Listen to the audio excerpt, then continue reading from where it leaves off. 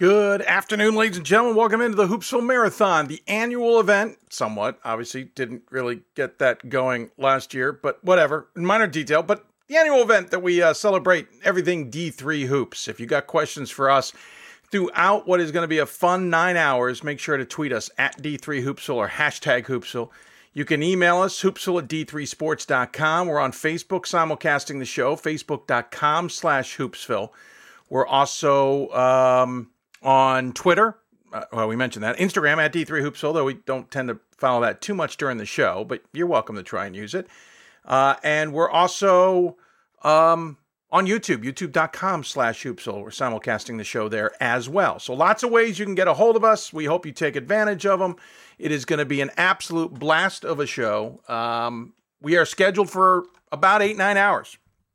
We've done 12 hours in the past. We've done 8 hours in the past. We've done 9 hours in the past. Lots of choices. It really depends on how we're feeling, how many guests we can book, how much time we have going into the event, all of that jazz. And, well, this is what you get today. I am your host, Dave McHugh. I want to thank all those who help us put this show on the air, including D3Hoops.com, the National Association of Basketball Coaches, also the Women's Basketball Coaches Association, and, of course, Blue Frame Technology for their streaming support. Always a big help. We're also able to simulcast as a result of that. So that's how you get a hold of us. That's how we get things rolling. That's how everything looks here. We got a full list of guests, including some special guests that we really appreciate taking the time to join us. Well, let's just kind of give you a rundown of how we see the show going today. Knock on wood. It is a Thursday, so we will specifically talk to regions 3, 5, 7, and then 9, 10 combined in a way. We'll get other regions covered as well just because of it. But we definitely focused on that. We'll focus on the women's basketball top 25. We'll get the double take with Scott Peterson and Gordon Mann later in the show. That's just part of our usual duty. We'll also have the happy hour at the end of the show where we just kind of open it up to a bunch of friends, see if they want to join us. And we'll let you know who ends up doing that. We may find out as we're on air with you. Let's see here. So let's talk guests. So we're going to start here in about 15 minutes talking to Connor Delaney. He's a senior at Johns Hopkins. Also, interestingly enough, played lacrosse last year for the D1 Hopkins program. We'll talk to him about the balance of that, how he got recruited, because I do think it's an interesting story, and I don't even know all of it. We'll also talk about the Blue Jays, how they're doing this season, and his take on it. Remember, Connor was the one who hit the game-winning shot in the conference championships back in 2020 to give Swarthmore its first loss of the season. So we'll talk to him about all of that and his career coming back to Hopkins for his final year of basketball. Gina DeRubbo will join us from Washington and Jefferson. Hats off to them. Last-minute booking because, well, that's just how it rolls. We'll talk to her about her program, who just got another big win last night. I think they're 15th of the season, and on top of the PAC. We'll talk to her about that. Frank Marcinick of Susquehanna will join us, talk about the Landmark Conference and his region. An interesting Landmark Conference race on the men's side. Then we'll head out west, talk to Dan Krikorian. He is the assistant coach at Chapman, but he's also co-host of a podcast called Slappin' Glass. It's a little bit of X's and O's with basketball coaches. We'll talk to him about the brainchild of that, plus how it got big quick, thanks to a D3 alum. We're going to switch gears then and have a minority coaches panel. I invited Larry Anderson of MIT, Cam Gisendowner of La Roche, Jason Harris of UMass Boston, and Gary Stewart of Stevenson to come on and talk about just the challenges of minorities in D3, especially coaching. Ryan Scott did a tremendously good article a couple weeks back about this topic, and we were planning to spin off on it.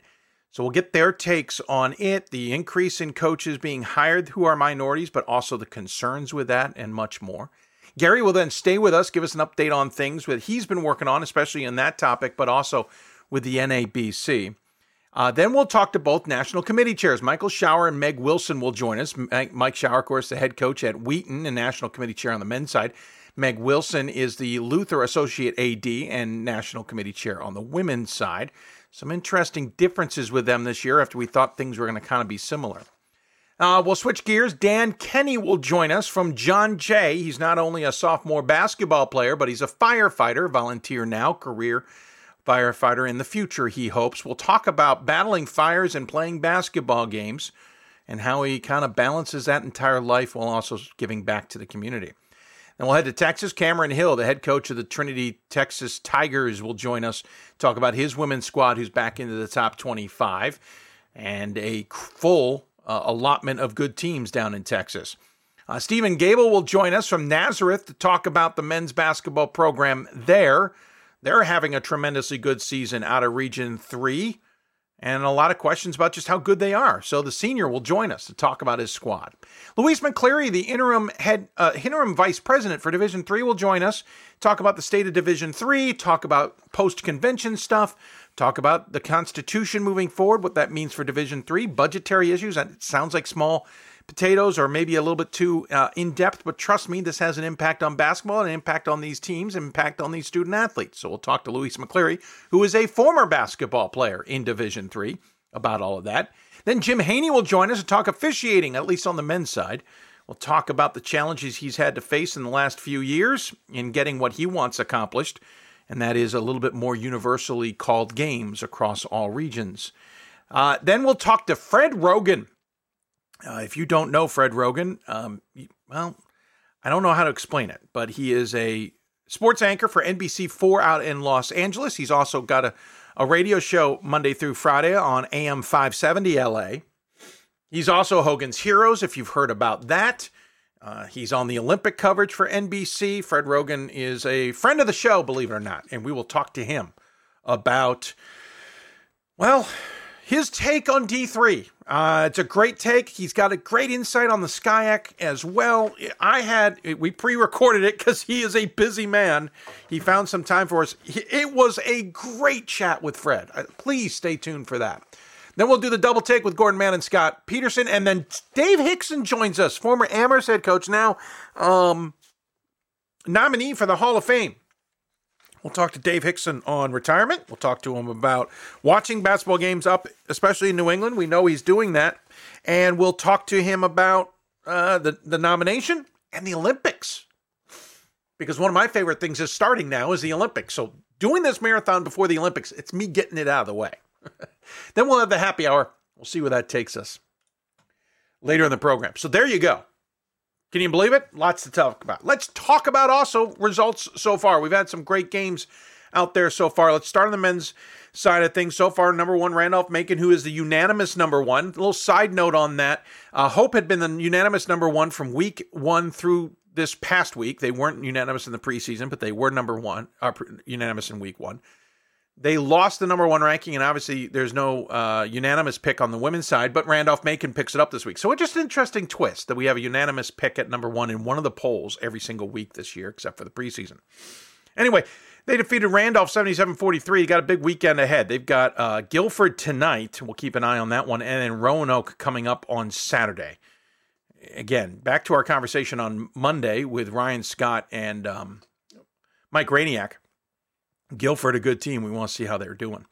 Platteville had another game with Oshkosh, and so far the only team Platteville can't beat is Oshkosh. Titans have swept them now with a 65-51 win on the number 5 ranked Oshkosh Titans. Certainly, it makes things complicated. Platteville's got Stevens Point, who's at the bottom of the WIAC, coming up. Marietta got a win, so did Christopher Newport. As we mentioned, Oshkosh got a win. Actually, that's the only loss in the top 25, is that Platteville loss. Everybody else has gotten wins. There have been a number of games that got postponed that were supposed to play last night that will be played today. Possibly. I've already gotten texts from coaches who are headed into the storm to try and play this evening. It is not looking good in the sense, between the Mississippi River and the Appalachian Mountains is not looking great, even a little east of the Appalachians, to be honest. That weather moving into our area tomorrow morning, our area being the Baltimore area, but we'll keep an eye on how many games get shifted. I already saw DePaul, who had shifted it once, has shifted it a second time. The good news for the East Coast was a nor'easter that may have been forming to come up the coast on Sunday into Monday is apparently not happening. So at least we'll get rid of this storm and then we can move on, but delays aplenty. And that results in not a lot of games having been played as of yet. Receiving votes category, though, Hanover did lose to Anderson by 20, which was pretty surprising. Our RPI lost to Union by 2. So if you're trying to split out RPI, Nazareth, and Oswego, that game kind of starts to give an answer there. On the women's side, not a lot of games have been played and no losses in the top 25 so far. Whitewater defeated La Crosse. John Carroll absolutely hammered Heidelberg. Baldwin Wallace beat Mount Union. Wisconsin Lutheran over Lakeland. Messiah over Leadville. Catholic over Juniata. Wartburg over Luther. Eau Claire over River Falls. Scranton needed overtime to get past Moravian. That's a little surprising. I like Moravian. Mary Beth Spurk is certainly a good coach, but they're not on par with Scranton, in my opinion, this season. And for that to go overtime is a little surprising for Scranton. I like Scranton. E-Town might be the class of the conference, honestly. Scranton's a good team, but I think E-Town might be better, though Scranton did beat E-Town last time they faced each other. But that loss there hurts in the conference race. Let's see here. St. John Fisher beat Houghton. By the way, Scranton didn't lose. I misspoke. They beat Moravian in overtime, but that game speaks volumes is what I'm trying to get at. I apologize. I misspoke. St. John Fisher beat Houghton. Springfield beat Clark. Receiving votes category, Marietta has hammered Muskegum. Bowdoin easily handled Maine Presque Isle. Gettysburg easily handled Franklin and Marshall. Oshkosh got past Platteville. DeSales past Stevens. Roger Williams past Gordon. The losses come at the very bottom of the receiving votes category. Gustavus Godolphus lost to St. Mary's. That's their 4th loss of the season. Ohio Northern lost to Otterbein. That's their 5th loss of the season. Redlands lost to Whittier. That's their 4th loss of the season. Redlands has lost a couple of games since we talked to them. We'll have to see how that plays out for them. But so there you go. That's how games have played out so far. We'll keep track of games today. There are some midday games, I think. We'll certainly double check that information. I'm not absolutely positive about that. Anyway, so we're on the air. We're simulcasting on multiple avenues. We hope you'll take advantage of those avenues if you can. Facebook's a little weird with how it shows us comments, so we'll try and keep track of the comments if we can. No guarantees. We're obviously on Twitter. We react the best we can on Twitter, and we have email, hoopsville@d3sports.com, which reminds me, checking the other computer out here, making sure the computer's charging. It is, and we have email up and running. So there you go. The whole point of this show is to celebrate D3 basketball. We're into the last month of the season, to get people up to speed on things like regional rankings and the rest of that world, because that will become rather important, as you can imagine. So we talk a lot about that. We also showcase Division III as much as we can. That's why Luis McCleary's on. And then we talk to student athletes. Obviously, they're the most important part of this, along with coaching staffs and whatnot. And so we try and get a couple student athletes on the show. I will admit, probably not our best show. We certainly could do better in terms of booking, but this year has been wacky in terms of my schedule. And so we got what we got. So there you go, folks. We're going to take a break. When we come back, we'll be talking Johns Hopkins basketball with a senior, Connor Delaney, who's also a lacrosse player. What does that all mean, and how does that all play out? Well, we find out from him. You're listening to Hoopsville, presented by D3Hoops.com from the WBCA and ABC studios. Back with more after this.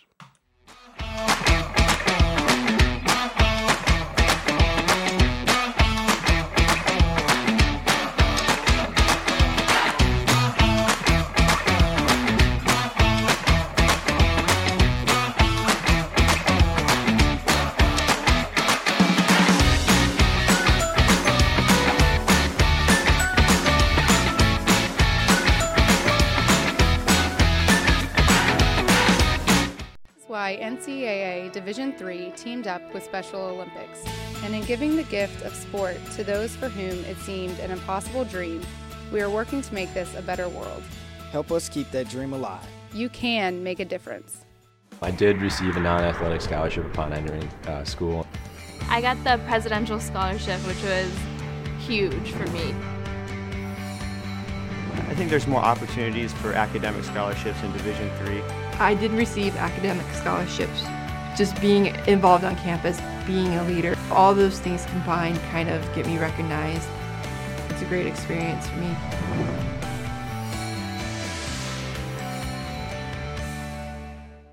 got more schools than Division I, more fans than Division II, and more upsets than March Madness. There's 800 programs with over 11,000 games leading to 2 national championships. And we've been covering it all for over a decade. From Eastern to Occidental, from Puget Sound to Piedmont, from Southwestern to the University of New England, and from Hope to Calvin. Nobody covers Division III basketball like we do. We're at d3hoops.com at www.d3hoops.com. Football has taught me a lot throughout my life. It's definitely had a huge imprint on who I am as a person. Competing at a Division III level created that opportunity for me to go to college. Not only was I the first one in my family to graduate college, but I was really the first one to even go. Being the first one, I'm breaking that cycle, and now that I've graduated, I'm not sure what's the next step, but I know I have a lot of doors open. And a lot of those are open because I played football and ran track here at Otterbein. It's on us to stop sexual assault in any way that we can. To get a friend home safe. To never blame the victim. It's on us. To stand up. To make our community safe for all. It's on us. It's on us to look out for each other at parties. It's on us. To be more than just a bystander. To step up and say something. It's on us, all of us. To stop sexual assault. Learn how and take the pledge at itsonus.org.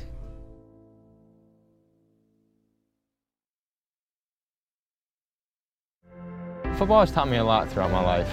It's definitely had a huge imprint on who I am as a person. Competing at a Division III level created that opportunity for me to go to college.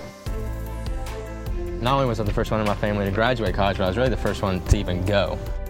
Being the first one, I'm breaking that cycle, and now that I've graduated, I'm not sure what's the next step, but I know I have a lot of doors open. And a lot of those are open because I played football and ran track here at Otterbein. There are over 480,000 college athletes. Only 2% will go pro. That means over 470,000 will not get a shoe contract. No autographs. No private jets. No fan clubs. No Hall of Fame inductions. Instead, they will walk away with something much more valuable.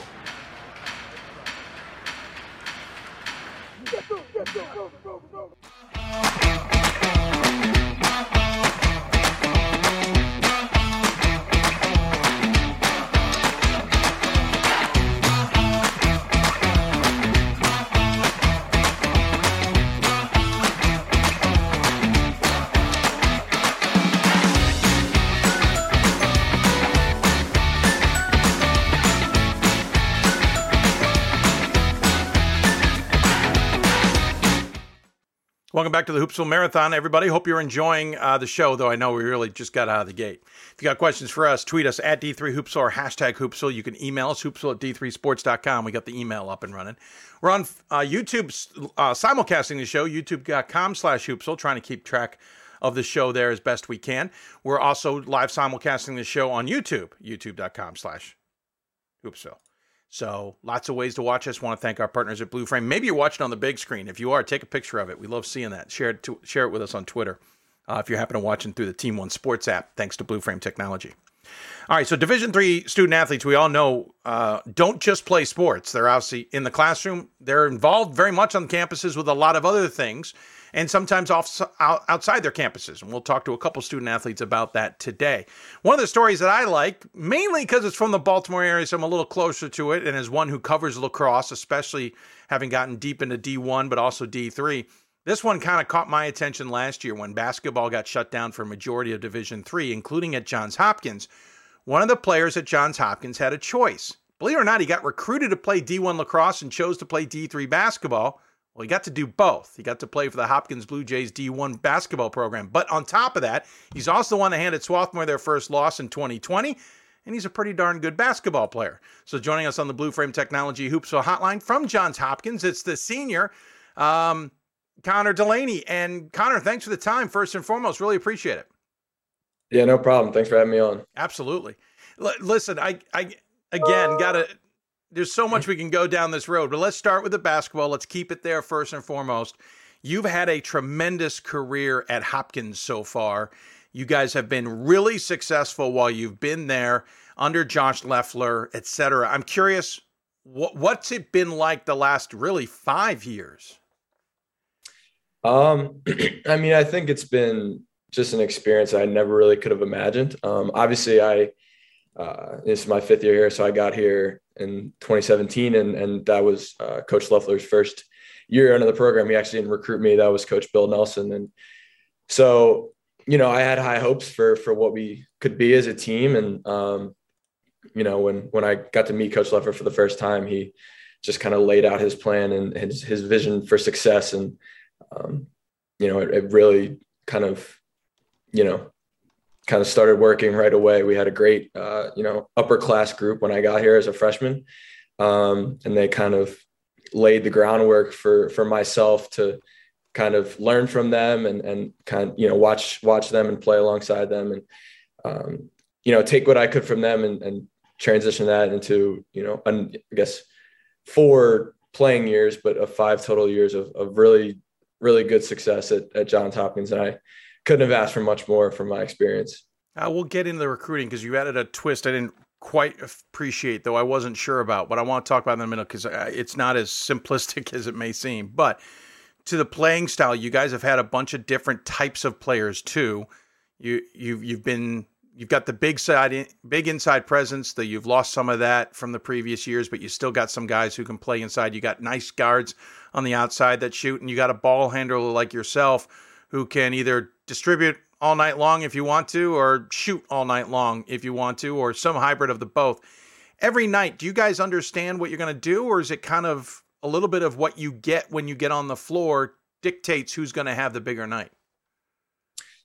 I mean, I think we have just a number of guys who can go out and score 15 to 20 points every night. Our bigs, especially Sid Thibault and Chid Nake, have been unbelievable all year of controlling the inside on the defensive end of the floor, and putting in shots around the rim and being, super good screeners and rollers and finishing inside. And then speaking to our wings and our guards, Tom Corey was all conference 2 years ago and has increased his level of play this year. Just his confidence that I've seen in him is just incredible, from, his ability to shoot the ball and put it on the floor and make great decisions. Carson James has been, an awesome player that has just improved every single game this year.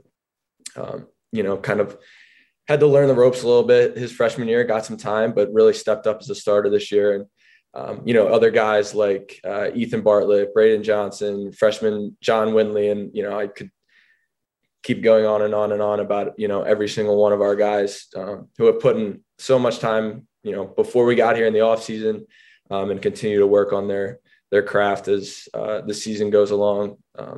It's, every game is a little different. We try to, stick to our plan, especially on the offensive end, but just having so many guys that can knock down shots, can get to the rim, and have just an amazing impact on a game is definitely helpful. You guys have had some incredible battles in the conference, especially at the top against Swarthmore. It's been an interesting conference because it's really been top heavy in terms of really good teams. You and Swarthmore have been in and out or part of the top 25 almost your entire career there, whereas the rest of the conference hasn't been much of the conversation, but they've been a pain in the ass too. This year, Swarthmore's gotten you guys both times, but they've been tripped over by other conference mates. What's it like to, one, go up against SWAT, because you kind of grew up near the school too, but at the same time, knowing that even a trip to Washington College could trip you up?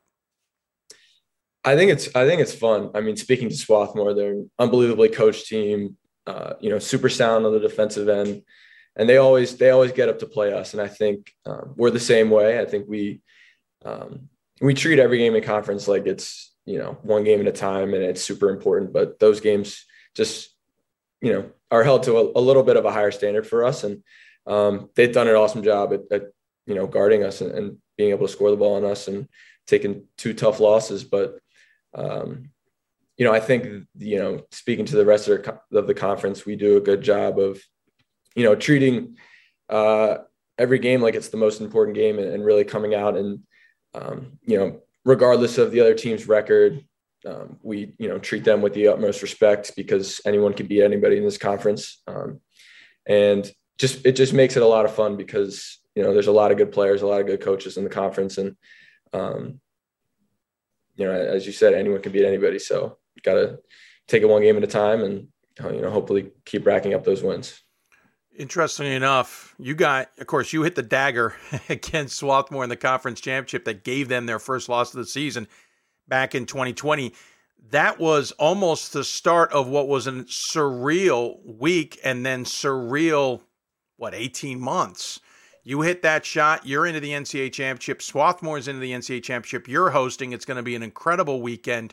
Yeshiva's coming to town, which, as you know, in Baltimore, it means something. Goldfarb was going to be busting at the seams if it wasn't already. Now the game's being played in front of empty gyms. You guys take a first-round loss, fast forward that, and you don't even know if you're playing the next season. I know it's not an easy thing probably to break down, but give me a sense, starting with that game and getting to today, what the roller coaster has been like from your perspective as a student. Yeah, I mean, it's been crazy. That entire week was like everyone kind of was looking on Twitter and whatnot and seeing what was coming out about Yeshiva and just the world in general. And to get that kind of late night text from coach on Thursday night that there were going to be no fans was definitely just like so challenging for us to wrap our heads around. Obviously a packed Goldfarb gymnasium is hard for a road team to come in and play against, and we love our fans and miss them right now and hope to get them back soon. But that was just definitely shocking and all throughout the kind of the uncertainty of the last almost 2 years now. It's been tough, but I think for the guys on our team, everyone's kind of been, I guess, like it makes you like understand that why you came to play at Johns Hopkins, because you love playing and you love basketball.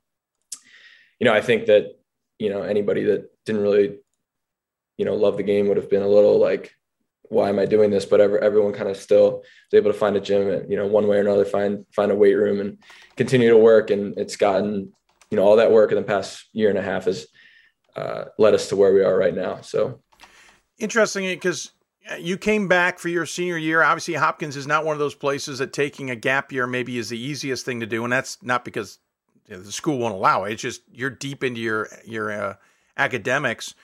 And I know you guys had hopes of playing. Those get pulled out from under you. That started a whole other road for you. First and foremost, how easy or hard was the decision to come back and complete your basketball career by basically having to do master's programs and get into the postgraduate life? I mean, unfortunately and fortunately, I think it was very easy because of the injury I suffered my sophomore year, where I lost the latter 2/3 of the season. Fair, yeah. And from that point, I was already thinking about a fifth year. And then with all the COVID stuff, I knew it was the right decision for me, because there was just a bit of like, I wanted to finish on the right note. It was a little challenging kind of taking that first round exit and, suffering kind of a less extensive but similar injury in that game. So I knew that, if I could have gotten in the master's school, that, one more year was something that I really, really wanted to do. What did you major in undergraduate, and what are you doing master's wise? I was applied math and statistics undergrad, and I'm doing the finance master's. Applied math and statistics. Interesting. I mean, sounds like I'd have fun, but it's Hopkins. I'm pretty sure I'd get buried. You then took advantage of that year, though. And what people don't realize that I knew for a little bit was you got recruited out of high school for D1 lacrosse, at least D3 basketball. I don't know about the rest. And so you had a really interesting choice. We'll get to that in just a moment. I've teased it a few times, but you chose to play Hopkins lacrosse last year. I'm sure there were a bunch of hurdles to figure that all out. That's one of the premier programs and has been for decades in D1 lacrosse.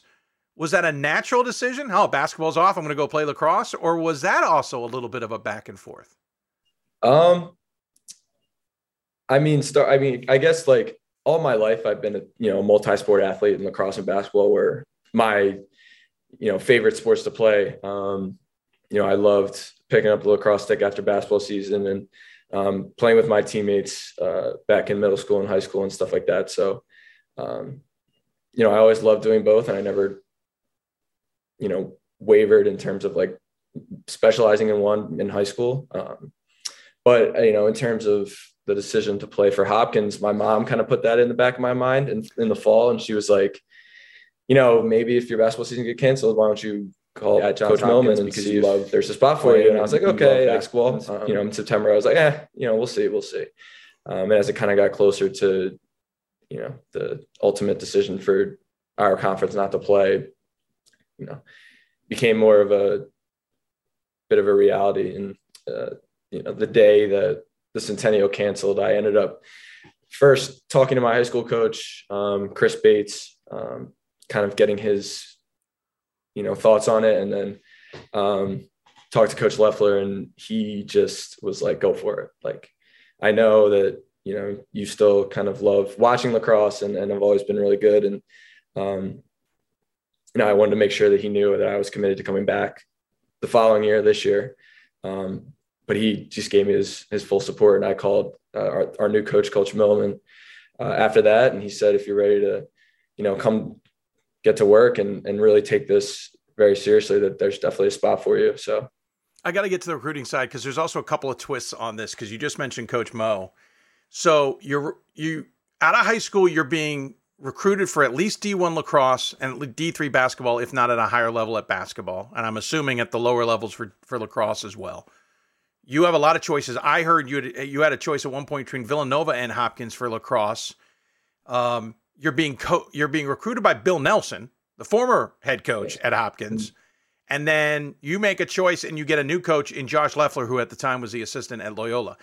And a quick note, you were being recruited, I think you were being recruited for Hopkins lacrosse. Please correct me in a moment. That was Coach Petramala, Dave Petramala. And now you end up playing last year for Coach Mo. So two programs that you were looking at, you end up playing for coaches who weren't there when you were looking at them. That's a little bit of a quirk on a very unique recruiting world. I'm kind of, give us an idea of how that whole recruiting world took place for you.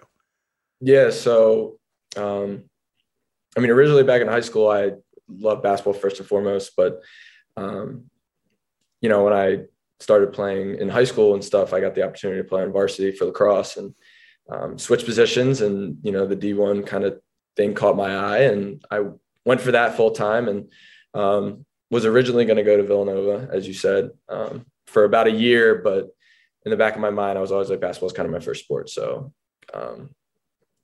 took me a little while to go for it, but eventually said that, even if it's D3, still gonna go and find just a great, academic school first. And fortunately enough, I was able to, get enough look from Coach Nelson and basically committed to Johns Hopkins in my senior year. And, speaking to the Petramala, Coach Petramala story, I ended up, having a really, really good senior year of lacrosse, won my league MVP. And, he had never recruited me kind of when I was younger, but because of that senior season, he reached out because he knew I was coming, ended up speaking with him at school in the summer, and, wanted to just get my thoughts on playing both at the school. And I talked to Coach Leffler that day too. And kind of just stuck to, I came here to play basketball. I came here to, do that first and foremost. And Coach Petramala completely understood. And ever since then has just been, super kind and nice, and would say hi to me around campus, ask me how I was doing, ask me how classes were. And, I really appreciated his,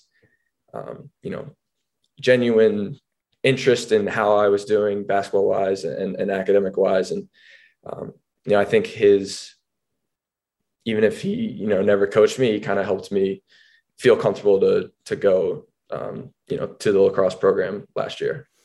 So you had an option at one point of basically playing both. Coach Petro was going to be more than happy to wait for you to finish basketball season, even if it took you to the national championship before getting inserted into lacrosse. Mm-hmm. That's interesting, considering that's a D1 program. And I'm not trying to say that programs are different, but being a D1 program, there's a lot more at stake. There's more need to make sure everybody's kind of ready to go to let you play D3 basketball ahead of that. That's significant. Yeah. I mean, there's an entire fall season that I would have had to kind of go through up until October 15th start date. Sure. Also Johns Hopkins is a difficult school. And, as much as I believed with, I could have maybe potentially done it, I think it helped me be as successful as I was on the academic side by just sticking to basketball and, having much of the early fall and the late spring to focus more on the academic side. Yeah, because technically you would have been going from the start of school to. Yeah, I was going to say, when did lacrosse start? So start of school. Yeah. All the way to the end of school. You wouldn't have stopped technically. Nope. And we should point out, by the way, being a D3 student athlete, you're not getting any money from the D1 side. You can't get a scholarship from the lacrosse program to be on their program because you're a D3 student athlete. Mm-hmm. So you're a walk-on. Everyone talks about walk-ons. Everyone talks about the non-scholarship players on D1 programs. You're literally that, though, for a very good reason. Have you thought about playing this coming season? I'm still just gonna kind of leave that decision to after the basketball season. Just want to basically just see how my mental is. If I'm ready to kind of take another grueling season, and basically just how my body feels too. Been playing sports for a long time, and that kind of takes a toll. So just gonna focus on basketball for the rest of the year, and then as soon as whenever it ends, just talk to my parents and talk to people I trust around me, and make a decision. I think it'll be easy one way or another. You mentioned switching positions in high school. Something that jumped out at me about lacrosse is that you're a long stick midi in lacrosse, and for those who don't quite understand, you're basically the general on the basketball court. You've got the ball in your hands. You run the offense. You're basically the Leffler's guy on the floor, in the sense that what he wants run, you're out there doing it. Long stick midi, that's not the role in lacrosse. You're not the face-off guy. You're not the lead attack guy. You're not even the lead midi. You're kind of that defensive guy who may come up the field, but you're really out there for an extra long pole. For the defensive side, you're more following what everybody does. That's two different worlds. So I'm curious, what did you switch from to be an LSM? And second of all, how do you adapt to the different roles that you are basically given in two different sports? Yeah, so I was originally just a midfielder growing up, but I always, had a knack for being more of a defensive specialist. So it was a pretty easy transition once I got to my freshman year of high school, and my head coach asked me if I wanted to switch and maybe get a little varsity time. So, gotcha. It was, pretty seamless. And, in terms of the differences in the playing styles, the defensive end of the floor in basketball and the defensive side of the field in lacrosse are so similar in terms of, moving your feet, being physical where you can, but, the off-ball defense in both sports are really similar. And just like kind of the IQ level in terms of helping and, help and recovery, playing on ball. There's a ton of similarities. And another thing that I kind of enjoyed doing and as an LSM was running the field when we got a turnover or save. And that's kind of where the basketball side of being a point guard comes in. I'm able to, read different situations pretty quickly with the ball, make the right pass, and basically kind of turn transition offense as a point guard into transition offense as an LSM. I've always found some of the best lacrosse players played soccer and or basketball at some point, and we're good at it. That always helps, but understand the floor, because lacrosse is such a hybrid of that and of those two in hockey. Not that lacrosse isn't its own sport, but if you want to watch it and learn it, I always tell people, imagine you're watching ice hockey, soccer, and basketball kind of all mixed up. You'll kind of understand what's going on. Hey, listen, I could talk to you forever. I find it fascinating. Thank you for the time. This is why I wanted you on, because the idea that you're playing D3 basketball, you got D1 lacrosse into it, and you got some time last year on top of that is just fascinating, and I loved it. So thanks so much. And on top of that, as you said, you're at Hopkins. It's not exactly an easy institution. I know I wasn't getting into that place. So congratulations on everything you've achieved. Really appreciate the time and the insight and understanding of what you do.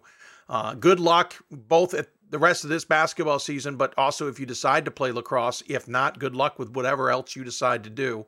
Hopkins student athletes tend to do pretty well out in the real world. We always have the guests give the final word. Any final thoughts you want to share with those who might be tuned in? I just thank you for having me on. It was fun to talk about all that stuff. And I'm just looking forward to the end of this season and the end of my basketball career, just trying to appreciate every day I have left with the sport that I really love. So. Well, thank you. I could ask you a ton of questions about, what's it like to be in the top 25? Do you have to go after Swarthmore? We didn't even dive into the fact that you were down the road from Swarthmore growing up and didn't even go there, all that. But we got to get going. I got to let you go. You've got better things to do than this. But thank you for your time. Good luck the rest of the season. We'll look forward to catching up with you down the road. Appreciate it. Thanks, Dave. Absolutely. Connor Delaney joining us on the Blue Frame Technology Hoopsville hotline from Johns Hopkins. Again, senior guard for the Blue Jays basketball program. Maybe a long stick midi again this season for lacrosse. We'll see as we get closer to that.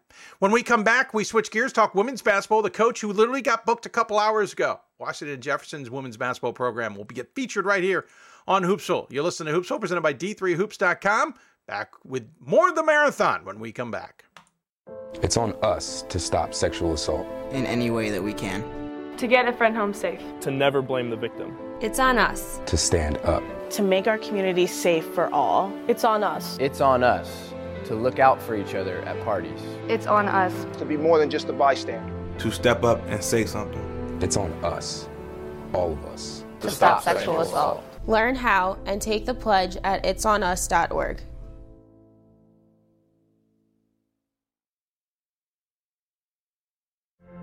Football has taught me a lot throughout my life. It's definitely had a huge imprint on who I am as a person. Competing at a Division III level created that opportunity for me to go to college. Not only was I the first one in my family to graduate college, but I was really the first one to even go. Being the first one, I'm breaking that cycle, and now that I've graduated, I'm not sure what's the next step, but I know I have a lot of doors open. And a lot of those are open because I played football and ran track here at Otterbein.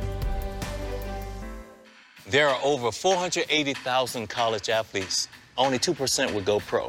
That means over 470,000 will not get a shoe contract. No autographs. No private jets. No fan clubs. No Hall of Fame inductions. Instead, they will walk away with something much more valuable.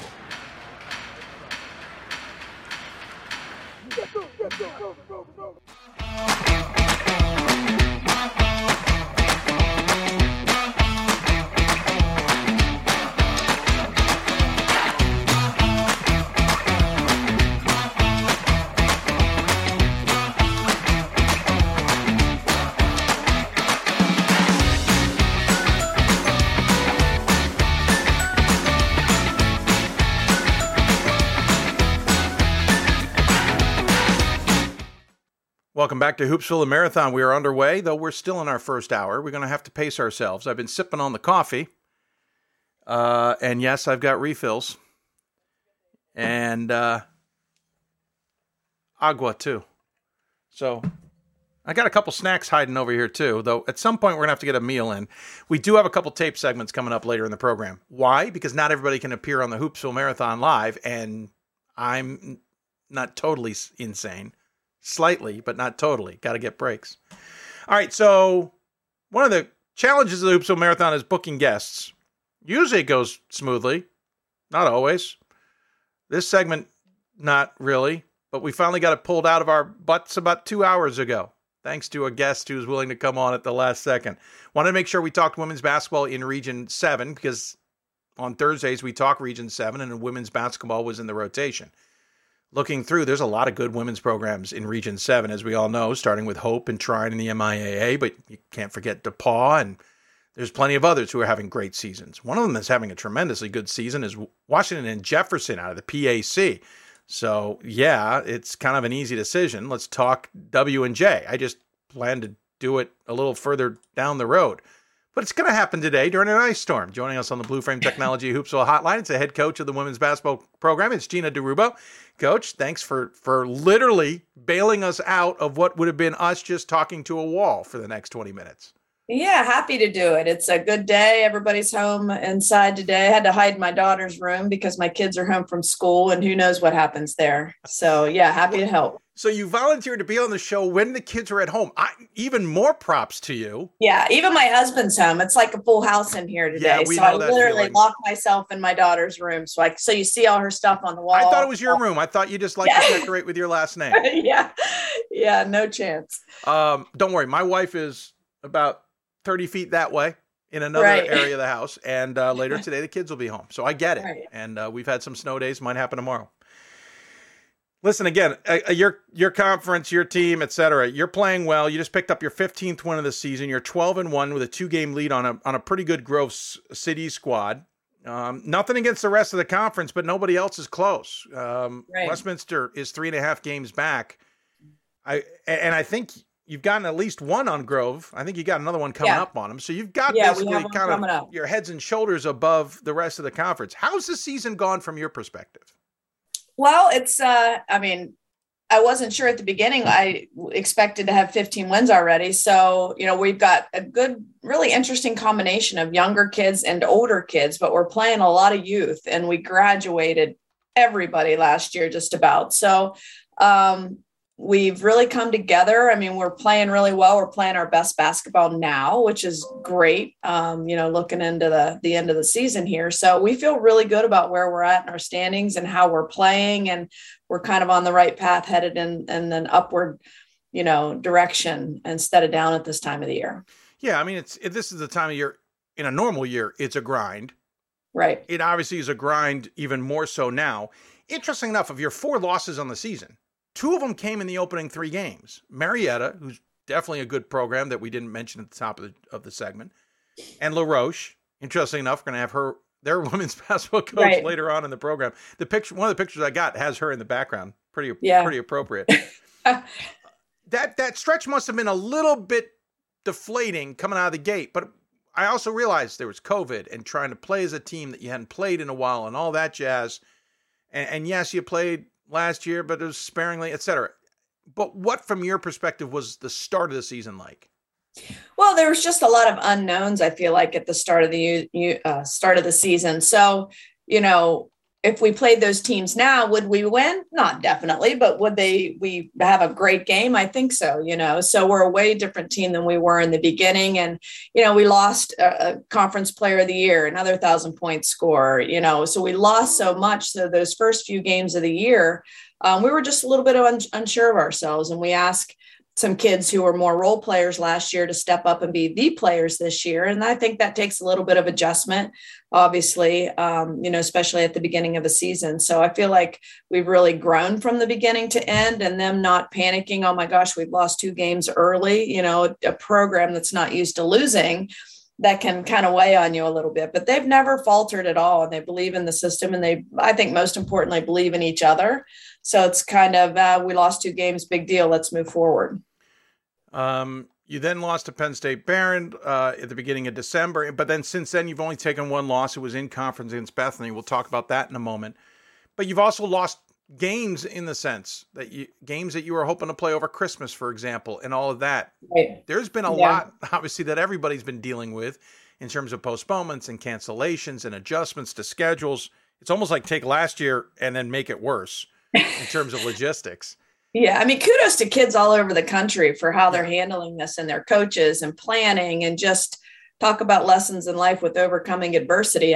This is it, So, yeah, kids are kind of dealing with it everywhere. Well, and I look at the schedule, and you've had some moments where you've had to sneak a lot of games into a short window. 3 games a week has not become an abnormal, but the 19th you played Chatham, 22nd Westminster, 24th Teal, 26th Bethany. That's the kind of 7 days, 4 games, or 8 days, depending on how you look at the math. And up ahead, you got a little bit of a tight window as well. You're going to play a bunch of 3 games in a week thing. How do you pace the team out, especially now that you're late in the season and banged up, because everybody's banged up? Yeah. How do you pace that all out? Well, I think one thing that has helped us is our depth. is we don't have to play kids 35 minutes a game to win. So that's been a blessing. And you know what? These kids have just been focused, and it kind of takes away from your practice time, right? You play, you prep, you play, you prep. There's nothing in between. We're actually off today, and it's the first day we've had truly off in quite some time. So even if we're coming in to watch film on a day off. So it's been a grind, but these kids are so enjoyable. If I would have said, hey, we got to take an extra day off, they actually tried that once, and they looked at me like, are you sure, coach? Like, I don't think that's a good idea. I'm like, all right, then we'll come in and we'll practice, Fine, So that's, it's kind of been their mindset. So it hasn't been too terribly bad. I think the 3 games a week is also hard on like watching film and trying to prep, it's kind of hard for everybody, but they've handled it great. It hasn't been much of an issue. That's incredible. But as a student athlete, I know at one time when I was playing, we got into a really good groove one year playing a game. Then let's see, on a Monday we'd be off, I think, or Sunday was off, practice Monday. Yeah. I think it was game Tuesday, practice Wednesday, game Thursday, practice Friday, game Saturday, day off Sunday. And we got in a groove. And then when it switched to Wednesday, Saturday, we didn't know what to do with ourselves. Well, yeah, then you actually have to practice a little harder, a little more. And that's no fun either, right? Didn't like the extra day where the coach could push us a little bit. Yeah, exactly. Tell me a little bit about the team. Tell me the nitty gritty. Who you all relying on? Who's playing the best? Who's the role player we're not talking about, et cetera? Right. Well, this team is just so selfless. I think that's why we're winning games. If you watch one of our games, you can literally see how much they care about each other. Literally, you can see it and feel it, I think. So I think, who's playing well? We've got Piper Morningstar playing really well right now. She's playing with a lot of confidence, and she doesn't have to score a ton of points to show her presence on the court. She's really long, and defensively, she drives people crazy. She's a 6'1" kid that can play every position and guard every position. And then Cam Lack, I don't have enough words for Cam Lack in terms of her leadership and what she's done for this group. She's like everybody. She just holds everything together, and she's literally a coach. I talked to her yesterday. I'm like, why aren't you planning on coaching? I feel like this should be a thing. Because she literally puts our point guards through point guard workouts the day before a game. I come in and it's written on the board and they're doing it, and it's amazing. So yeah, that could be amazing. We were practicing at 10 o'clock in January. We have an intersession. I am not exaggerating. If we had practice at 10, I would walk in the building at 8:30 and they were already in there, and Cam was putting them through workouts before practice, like shooting. Seems a little unnecessary. Hey, we're shooting the ball really well right now. Okay. So apparently it's working. Cam's been playing really well. Megan Dryberg is a freshman for us, and she's just kind of had some ups and downs statistically, as every freshman tends to do, but she does so many little things. She's almost averaging a double-double. I think the thing she does that doesn't get as much recognition is she passes the ball exceptionally well. Great floor vision. So she's been a kid that's going to be great here and has really come alive. I think that's why we're playing so well right now, is she's kind of gotten her freshman stuff out of the way, it seems. And she's really playing with a lot of confidence right now. Freshman stuff. I like how you put freshman that. Stuff. Yeah. Stuff. Well, and really, as we've talked a lot on this show, and it bears repeating every time, that freshman stuff is 2 classes worth, because yes, right. You had some games last year, but let's be honest, you didn't have a full season. You didn't have the normal grind. You didn't have the realities of what a real season is like. And so for 2 classes worth, they're still adjusting to what February basketball is really about. Oh, absolutely. And it's funny you say that. Our, sophomores this year, I must have said to them 10 times last year, because we didn't start until the end of January. We only practiced 9 days before we started playing. And then it's like play, practice, play, So I must have said to them over and over, guys, this isn't normal. I swear, usually have a lot more time to learn, and it's longer and it's more of a grind. I just need you to understand this isn't normal. So next year you might think you're dying when you have to play for 20 weeks, so, and that's exactly where we're at. And that, like Sarah Baradelli, our sophomore center, is a perfect example of that. She's such a great player, and she's kind of up. I feel like she's going through freshman stuff, exactly what you just said, even though she's a sophomore. She just needs more game time. And, last year she played behind a couple of senior post players, so didn't have a ton of game time, but this year she's still kind of up and down, which I think you would see a little bit more in a freshman season. But for this is her freshman year, at least in terms of how it feels with experience. But she is kind of getting through it as well. You've got a team that's won 15 games. You're aiming for your first conference title since 05-06, which to me is mind-blowing because I feel like, we've had a number of 21 seasons. I'm playing on the team. You've had a number of 21 seasons. You've had a number of really good seasons. The last time I can look at below 500 seasons back to 2012. Right. So it seems surprising that you're in this position. Has the top of the pack maybe not been appreciated for as good as it is, or is it just a result of the grind of a season that sometimes things just don't work out at the end the way you want them to? Well, it's funny, right? So it has been since 2006. It feels like an eternity, and it has been. But don't forget, we had Thomas More in there for 12 years. I was trying to ignore that fact. So we had that. Push that aside, and the rest of it, like the last 4 years. No, you literally pushed them aside, just for the record. Push them aside. Let's not ever speak of them again. But the last 4 years, we've been in the championship 4 straight years and lost by a point or 2 points. And so the last few years, it's just been like last year's class, they were so amazing and awesome. And we were kind of online last year was the year I thought this is our year. And then right before our conference tournament, literally the first time all season, we got shut down for 2 weeks. We got out of quarantine last year on the day of the conference tournament. So we hadn't played in 14 days, got out 5 hours later, played a conference tournament game, made it to the conference championship and just ran out of gas. We lost by 2 points. It was hard. I'm still kind of heartbroken about it. I'm not going to lie. So that's good. We are hoping that this can be the year that sometimes you just need to be lucky on top of talented and all those other things. So we're hoping this is the year that, we can make it happen. Yeah, you mentioned your players. Morningstar, by the way, love the name Piper Morningstar, just for the record. Only player in double figures for your team. Interesting enough, note from your AD that her older sister Meg played volleyball at Notre Dame and younger sister plays volleyball at Louisville. So Piper had a different plan. Yeah. Yep. She said, listen, I like holding the ball. Yeah.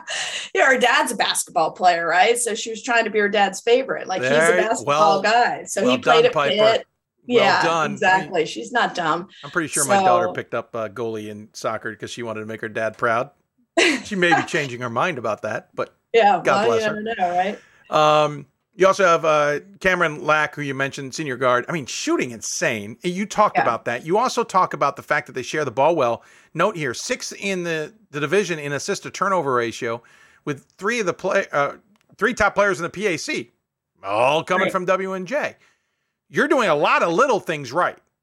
And, yes. And that is I always think the teams that do the little things right are the most dangerous, not the teams that necessarily shoot the lights out of a building, because if they can't pass or they can't hold on to the ball, it doesn't matter what they shoot. So it feels like you guys have the right mix right now. That could bode well without trying to say too much.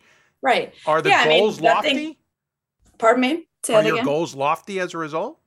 I think they're just focusing on the day to day. And I think you talk about the little things. It's like, we're going to have an off shooting day, but if you pass the ball well enough, you can always get easier shots, So if you're not hitting threes and you pass the ball well, you can get layups and get to the foul line. And we do one particular drill every day. They hate it. So if they're listening, they know what I'm talking about. But trying to get easier, high percentage shots. And it was a focus for us. Like, if you can't make threes on a particular day, you got to get high percentage shots. So we've been doing that every day. And I think it's made a difference. But a lot of that is just a lot of interior passing that gets you easy shots. So that's something we've been focusing on.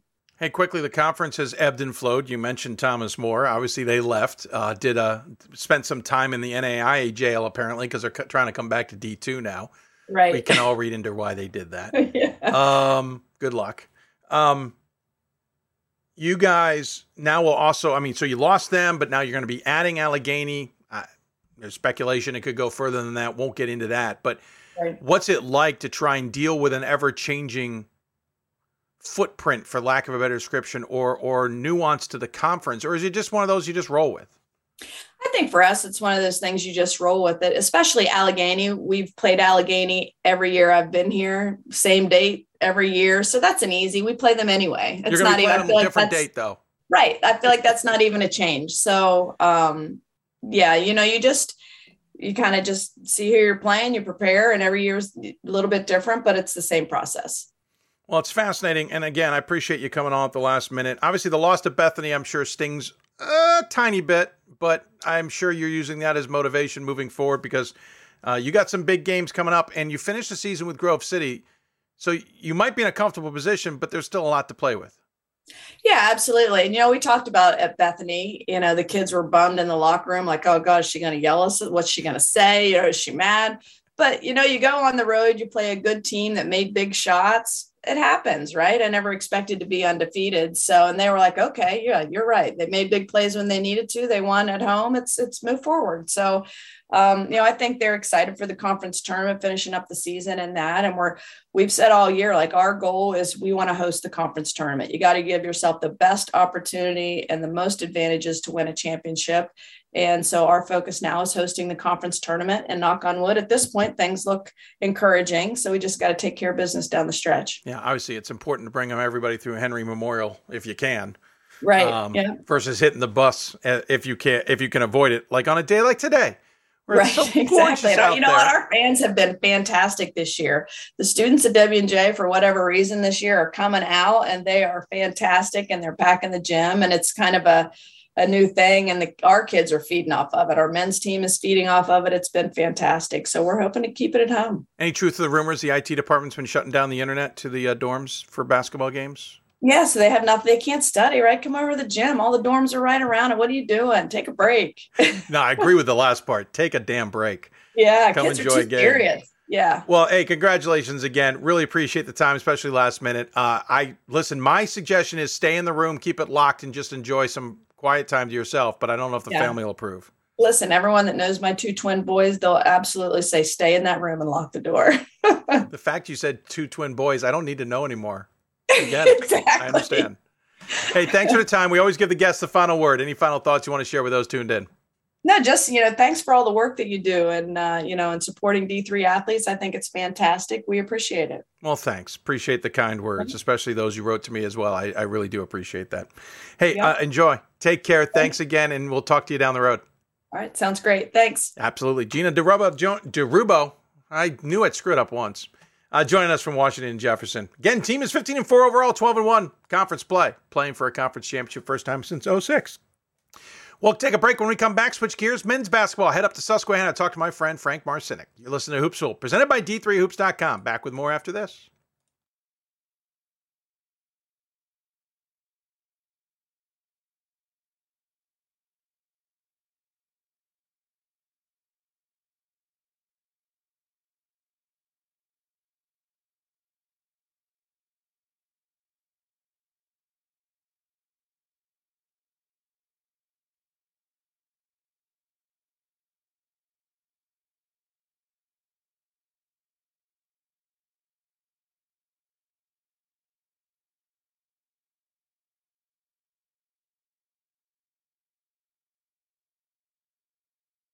We've got more schools than Division I, more fans than Division II, and more upsets than March Madness.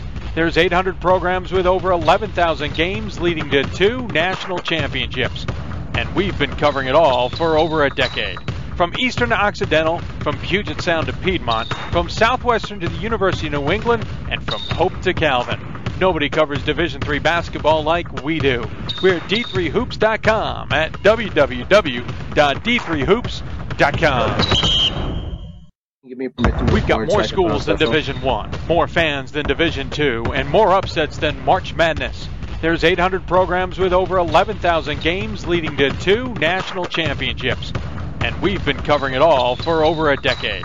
From Eastern to Occidental, from Puget Sound to Piedmont, from Southwestern to the University of New England, sure. It just said Hope to Calvin. Nobody covers Division III basketball like we do. We're at D3Hoops.com at www.d3hoops.com. Recording in progress. We've got more schools than Division I, more fans than Division II, and more upsets than March Madness. There's 800 programs with over 11,000 games leading to 2 national championships. And we've been covering it all for over a decade. From Eastern to Occidental, from Puget Sound to Piedmont, from Southwestern to the University of New England, and from Hope to Calvin. Nobody covers Division III basketball like we do. We're at d3hoops.com at www.d3hoops.com. We've got more schools than Division I, more fans than Division II, and more upsets than March Madness. There's 800 programs with over 11,000 games leading to 2 national championships. And we've been covering it all for over a decade. From Eastern to Occidental, from Puget Sound to Piedmont, from Southwestern to the University of New England. Great moments are born from great opportunity. That's what you have here tonight. That's what you've earned here tonight. This is your time. Now go out there and take it.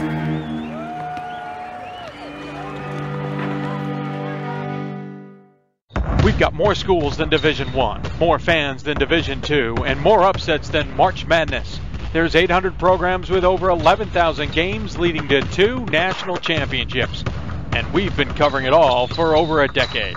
From Eastern to Occidental, from Puget Sound to Piedmont, from Southwestern to the University of New England, and from Hope to Calvin. Nobody covers Division III basketball like we do. We're at d3hoops.com at www.d3hoops.com. For the love of the game. But for those of us who are Division III student athletes, it's more than that. A lot more. Sure, the game is important. But as we work so hard to build both mind and body, it's more about team. That is why NCAA Division III teamed up with Special Olympics. And in giving the gift of sport to those for whom it seemed an impossible dream, we are working to make this a better world. Help us keep that dream alive. You can make a difference. Welcome back to Hoopsville Marathon. Not sure what was going on in the break there, but we kept losing our commercial break while you saw me working on some production stuff, and, well, it happens. If you got questions for us, tweet us at D3Hoopsville or hashtag Hoopsville. You can certainly join us on Facebook, facebook.com/Hoopsville. We're live simulcasting the show, and on YouTube, we're live simulcasting the show there as well, youtube.com/Hoopsville. Gotten some questions. Thank you very much. One of them asked Connor if he plays better on a Tuesday. I didn't see it till after the show, and the segment, and I forgot to ask him about how at McDaniel he doesn't tend to play well, but then last night lit the building up. But like I said, I could have talked to him for a long time. Switching gears, we're going back into the same region, but we're going to talk Landmark Conference men's basketball. Landmark race has been real interesting this year. I think a lot of people got spoiled by always expecting Scranton to be at the top. That's not necessarily the case. You look at the standings right now, they're in a tie for third with Catholic at 11-7 on the season, 5-3 in conference play. Catholic's 12-5, 5-3. Drew having an interesting year at 13-7 overall, 7-2 in conference play. But the one that stands out to me, it's Susquehanna, 16-4 overall. They are 8-1 in conference action, and more importantly, last night got a win over Drew in pretty controlling fashion, and now swept that series. So they are in prime position at the top of the conference and make sure the games come through Selinsgrove when it comes to conference tournament time. That just means we got to have a conversation with one of my favorite guests, and that is Coach Frank Marciniak. He joins us on the Hoopsville hotline here via Zoom. And Coach, first and foremost, thank you so much for joining us. Secondly, how you doing? Are you there, Coach? David's good. Oh, there you are. Go ahead. You're freezing up on me here. I don't know what has happened, but you're frozen on my screen. I hear you in and out a little bit. Yeah, just go ahead, and I think we're getting you okay. So if you just want to go ahead and chat, we're fine. If things get worse, we'll figure it out. But how you doing? How's the season? Okay.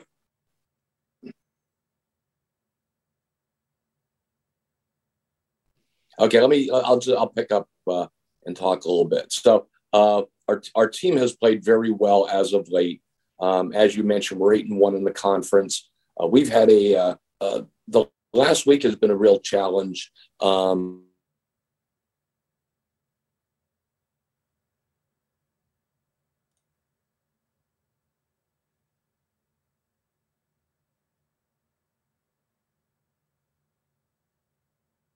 while Coach is there, we see things moving, but we're getting an internet issue. Happens all the time sometimes. You know what? We're going to take a break. We're going to catch up with Coach here in a second, see if we can maybe switch some things up. We're going to take a quick break, be back, try and figure it out. You're watching Hoopsville. Back with more after this. Great moments are born from great opportunity.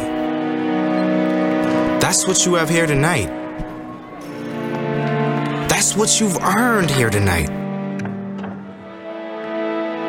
This is your time.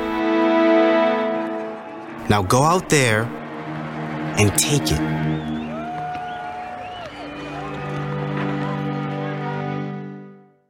We've got more schools than Division I, more fans than Division II, and more upsets than March Madness.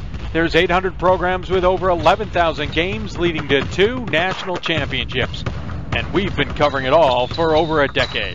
From Eastern to Occidental, from Puget Sound to Piedmont, from Southwestern to the University of New England, and from Hope to Calvin. Nobody covers Division III basketball like we do. We're at D3Hoops.com at www.d3hoops.com. For the love of the game.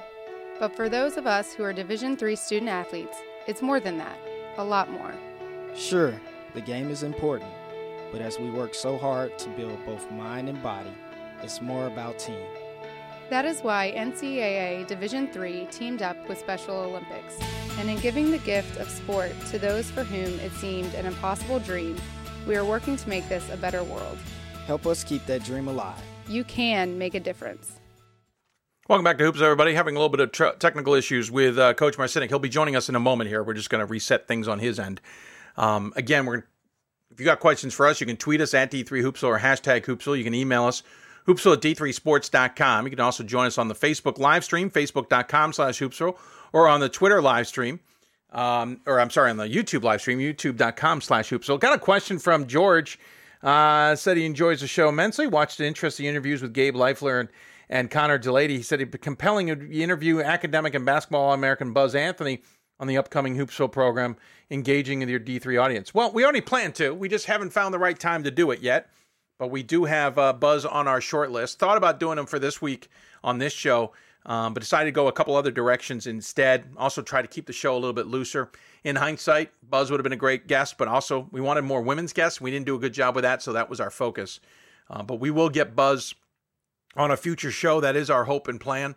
We just don't know the coordination yet. One of the disadvantages, we always talk to the number one team in the country early on in the show. Of course, Randolph-Macon, or in the season, I should say, Randolph-Macon was number one. Hope was number one. As a result, we have a policy that we will not have a school or program on again until we have them later in the season. Or really until we get to the playoffs. We don't want to repeat guests. If we kept repeating guests, this show would get stale. But one way around that would be to the student-athlete conversation. Anyway, my point being, we'll get Randolph-Macon on again later in the season, in the next few weeks, and Buzz Anthony is certainly on our short list to get on as well. So thanks for the email there, George. Frank Marcinick is able to rejoin us, and I'm so glad to say that. Oh, now if my computer behaves, it's going to behave. Joining us back on the Blue Frame Technology Hoopsville hotline, it is the aforementioned Frank Marcinick. Coach, thanks for bearing with everything. Welcome back. I'll start with the same question I asked last. How's the season going, sir? Dave, it's gone well. As a lot of people have probably mentioned, it's great to be back, but it was different not having played all last year, and we returned a really good team last year that we had high expectations for, but were unable to play. And the start of the season was probably not as seamless as we may have hoped. We had injuries and COVID and everything else like everybody. And probably about the last month, things have seemed to get on the right track for us. We're 8-1 in the conference, and our team has evolved greatly since December through now. If you look at our scores back in December, we were scoring 117 one game, we had 111 another game, but at the same time we're giving up 100 and 97 and some ridiculous numbers. And it was just we didn't really believe we could be really good playing that way. And so we've kind of adjusted our personnel and adjusted our scheme. And it seems that it's worked, and we've kind of hit a nice stride right now. Yeah, you had a win against Elizabethtown, 111-91, against Ursinus, 117-111. Almost system-like scores. Some other games, 90-72, for example, 93-86, 98-92 against Catholic in overtime, granted. But since then, there's Goucher 68-52, Catholic 62-59. Drew last night 78-61. So yeah, but that can be hard to change mid-season. Is it a full change, or is it more buckling down what you wanted to be doing and just weren't doing well? It was kind of a full change. We have been a full pressing team, 94 feet, 40 minutes. And we just were giving up way too many easy baskets. And we changed our style, really started working on a new style probably, I'm going to say around December the 10th. And so spent a lot of practice time trying to change how we were going to play.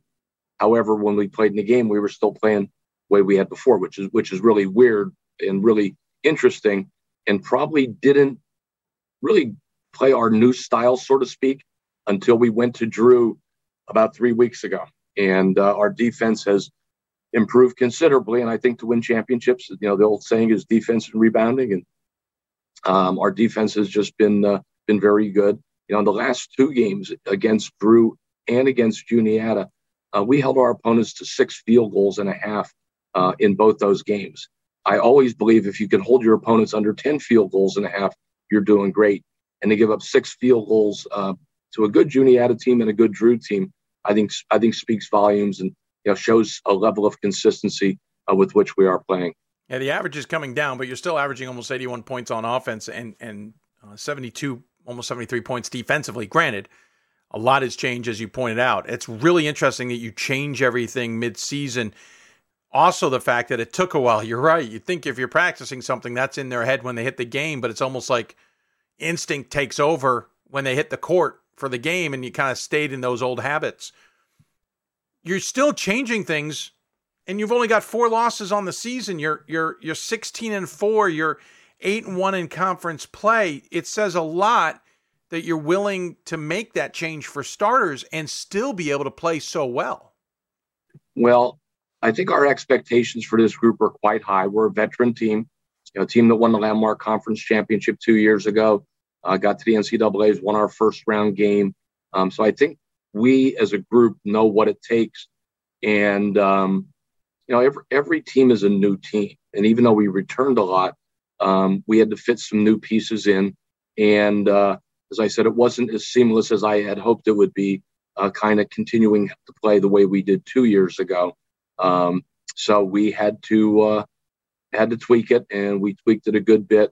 I think when you look, you've been around quite some time. When you look at the really good teams that are playing in March, they have size, they protect the rim, and we were not able to do that. So we brought a guy in that is a senior that has worked diligently to reach his potential. A kid named Jack Van Sickle from C. Milton Wright High School in Bel Air, Maryland.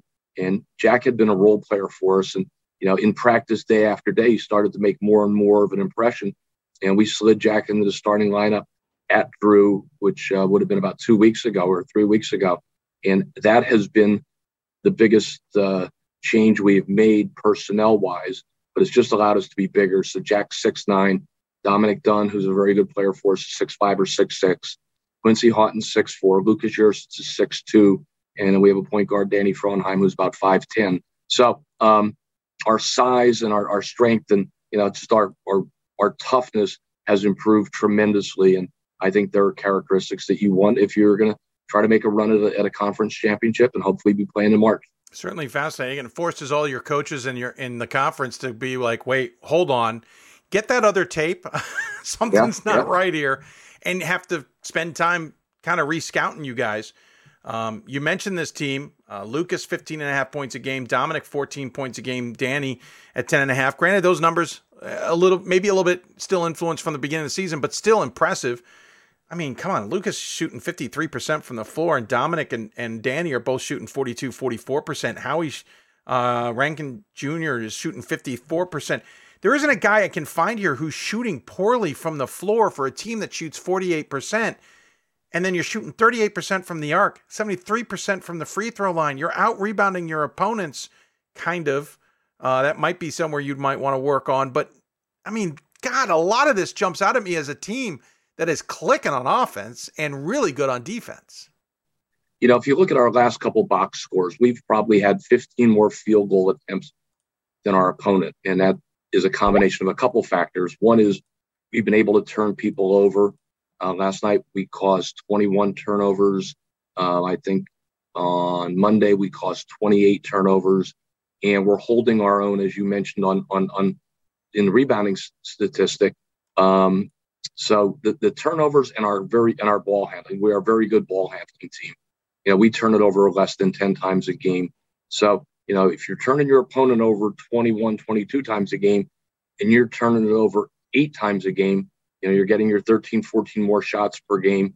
And as you said, we're a pretty good shooting team. Everybody that plays for us, we're at pretty much an 8-man rotation now, but everybody can shoot the ball, which is something that we've always tried to recruit and always try to coach. It's the greatest skill in the game. So we work hard at shooting the ball and recruit shooters. You got Juniata on the comeback game here a week after playing them, obviously because of COVID, the delay with Juniata, who had delays earlier in January.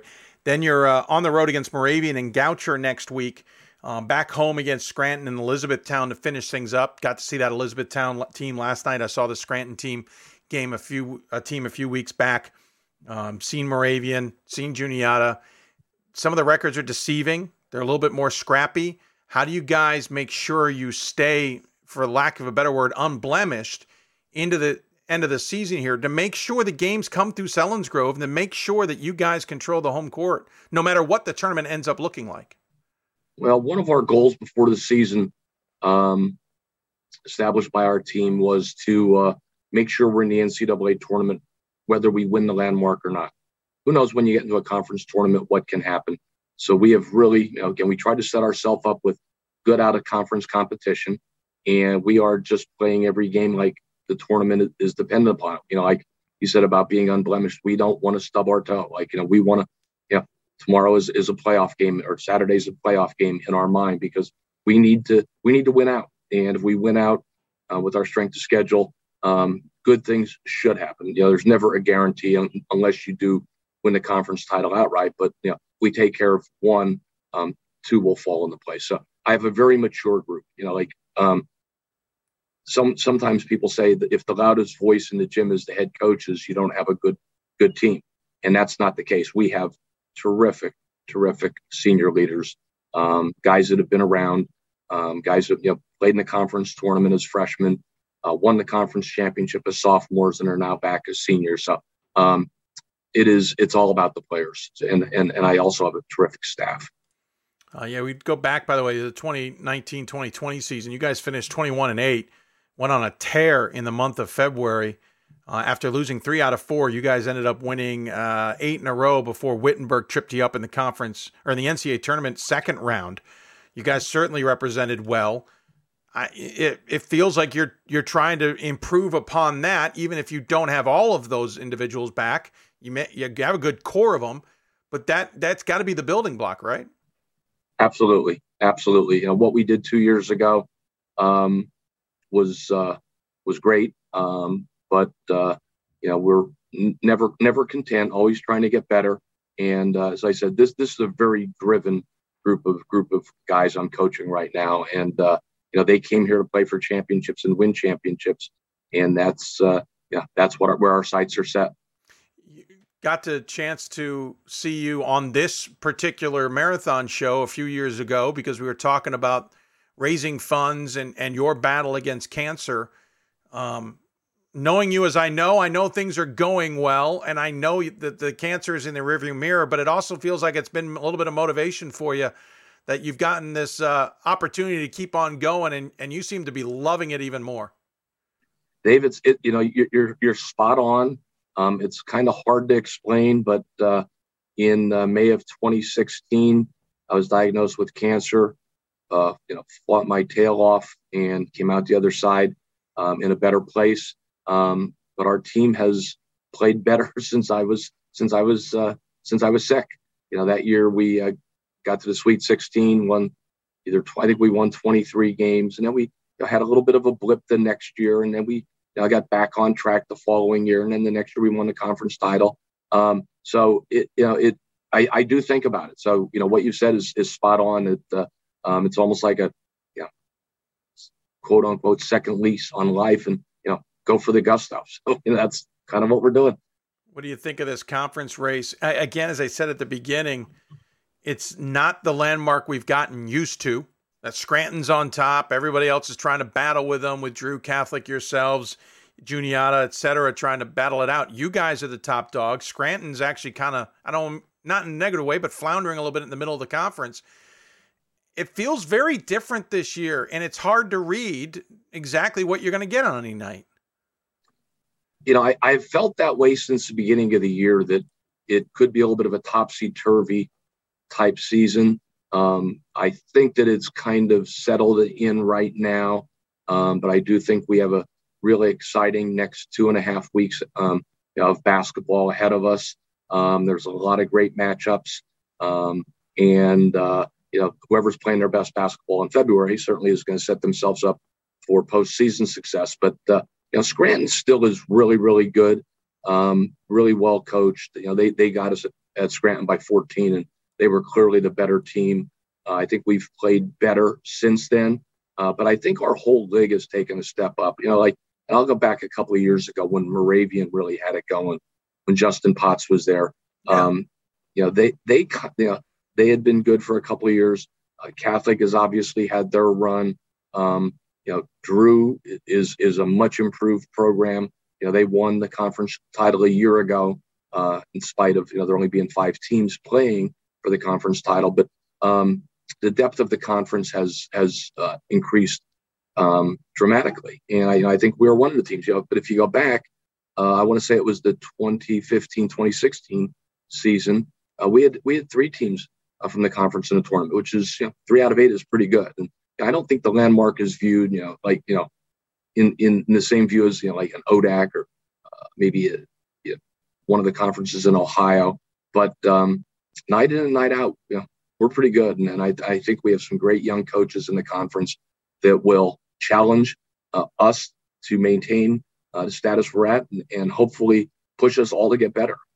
Our experience in the NCAA tournament, playing the Babsons and the Wittenbergs, and people like that, the Williams, it just gives you a little better blueprint to follow coming out of it. And so our opportunity to play in the tournament and see firsthand where you stack up, I think gives you a better perspective on what you need to do to be in that national limelight. Yeah, the Landmarks had like one memorable year in the NCAA tournament when Scranton made an incredible run to the Elite Eight before Cabrini ended that run. Everything else has been first weekend stuff, though I agree with you. I think the conference is competitive. I compare it a little bit to the MAC Commonwealth, that the top to bottom, you're going to get a game. Even if it's a Goucher, my alma mater, who isn't great on the record, they're going to give you a game. They're going to challenge you.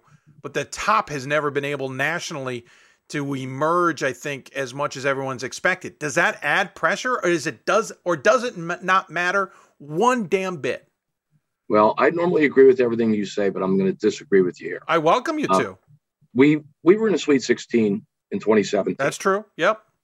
We have every year we've been in the conference or in the NCAA tournament, we've won a game. Yep. And not everybody, a lot of teams are one and done. That's true. 2 years ago, we go out and we beat Benedictine at Wittenberg and play Wittenberg, who's awfully good. And I think that was a 4-point game. Absolutely. With a very young team. So, no, we have not had consistent Elite Eight teams or Sweet 16 teams, and that's ideally where we want to be. That's or better. My goal is still more than that. I can see the analogy that good depth, good tough games. Like every week, I always tell my players, we can beat everybody we play, but everybody we play can also beat us. Sure. So it's just again. You were probably on the mic. I remember I had a good team. We ended up following a 3-point shooter at the buzzer at a game at Goucher, and ended up losing the game. And it propelled us on to bigger and better things moving forward. But I mean, there is no easy game. Like people are like, what's wrong with Juniata? Well, we beat Juniata soundly the other night, but they are in as tough a stretch as any Division III program in the country, with all the games they have stacked on top of one another. Oh yeah. So the old saying, you're never as good as you think you are or as bad as you think you are. Juniata has just had a heck of a run of tough games. Yeah. So we played well, but they weren't themselves. The Juniata team we're going to see on Saturday is not the Juniata team we saw on Monday night. No, right. I mean, they played January 4th, then didn't play until the 19th. And between the 19th and the 31st, really the 2nd, they played 8 games. I mean, they were in a bind, to say the least, trying to get all those games made up. No, I think you actually said it better than I did. What I was trying to get across is that there's been success, just not as much as everyone has expected or thought, or whatever the case. You said it much better than I did. So I appreciate that. I got to let you go. Otherwise, you know me. I talk your ear off. I wish I could see you at Goucher. Unfortunately, another job has absolutely thwarted my weekend.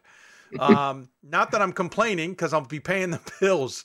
But at the same time, I always love seeing you at the Gopher Dome, and I'm sorry I'll miss out on you this year unless something dramatically changes the plans. So my only chance to say hi and good luck this season. But as always, we give the guests the final word. Any final thoughts you want to share? Again, it's just such a blessing to be back in the gym playing basketball after what we didn't have a year ago, especially for our players. We coaches have other opportunities, but these guys are only college students once, and I'm so happy, not only for our players but for all the players across the country, to be in the gym competing in somewhat of a normal environment. And let's keep our fingers crossed that we can keep we can keep going. I think we're in a good spot, but it's we're all blessed to be here today, and let's make the most of the opportunity. Hey, thanks for coming on. Thanks for dealing with the tech stuff and making it work. I really do appreciate it. And your SID, Jamie, for the assist as well. Good luck the rest of the way. Have fun. And I know we'll be talking about the Riverhawks as we get closer to the end of the season. And I look forward to talking about you guys, hopefully in the tournament as well. Thanks for having us on, Dave. Absolutely. Really appreciate it. I appreciate it as well. Frank Marciniak joining us on the Blue Frame Technology Hoopsville Hotline. Real quick.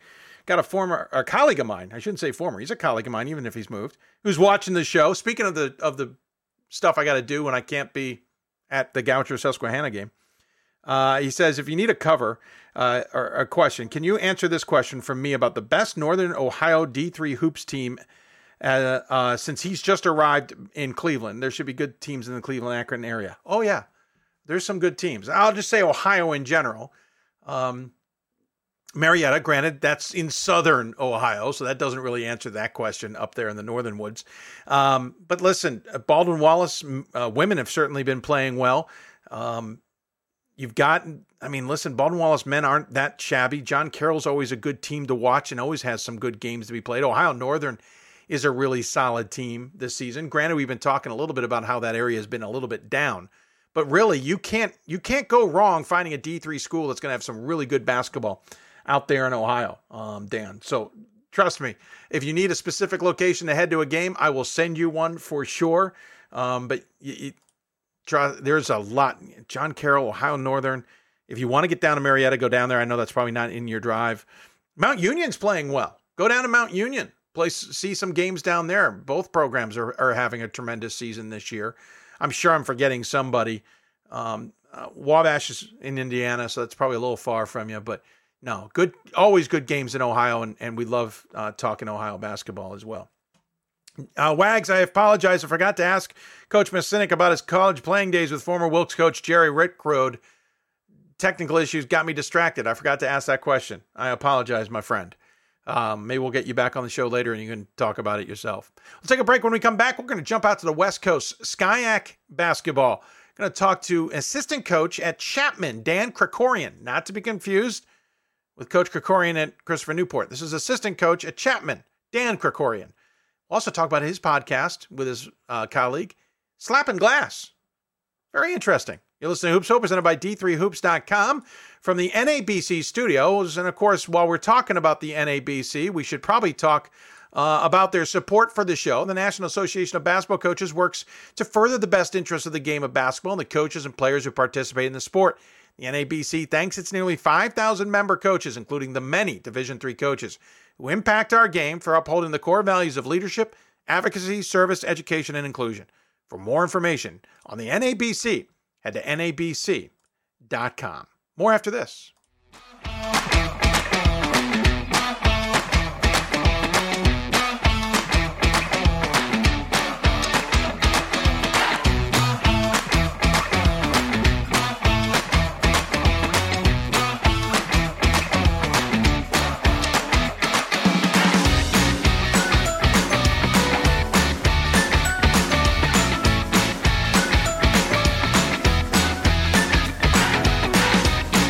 Why NCAA Division III teamed up with Special Olympics, and in giving the gift of sport to those for whom it seemed an impossible dream, we are working to make this a better world.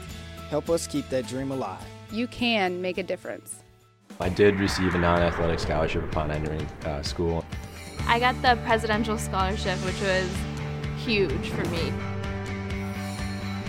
I think there's more opportunities for academic scholarships in Division III. I did receive academic scholarships. Just being involved on campus, being a leader, all those things combined kind of get me recognized. It's a great experience for me.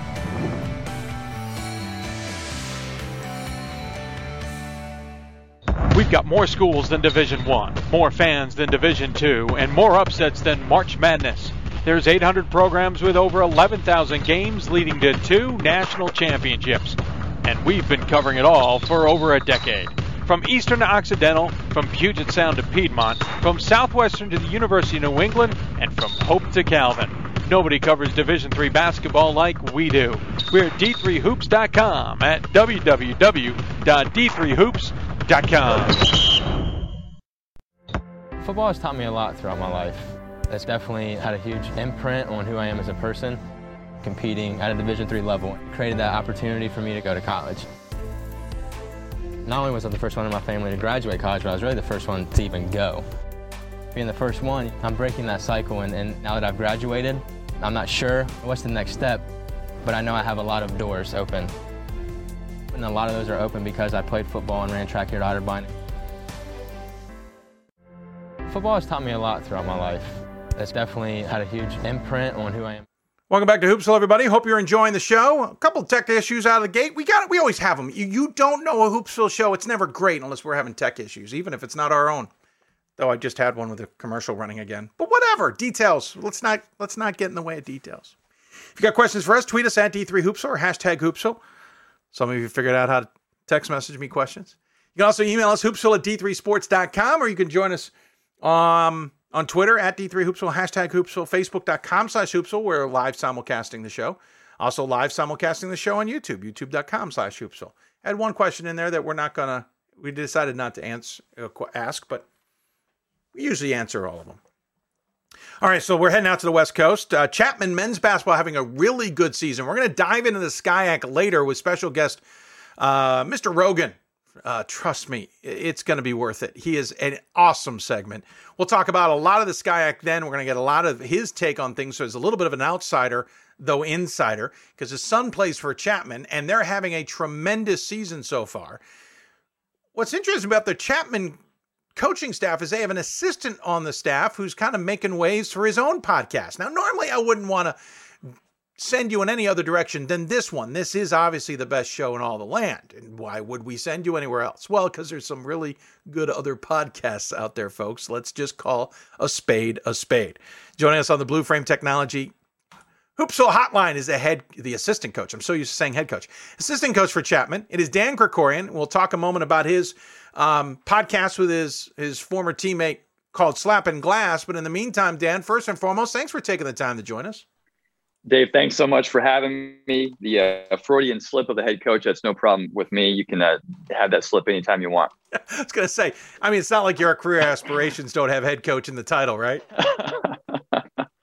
Right. No, I'm okay with it. But, hey, thanks for having me. I'm excited to be here. No, thank you. I appreciate it. We're going to get at the fact that you're on the show here on Twitter and momentarily.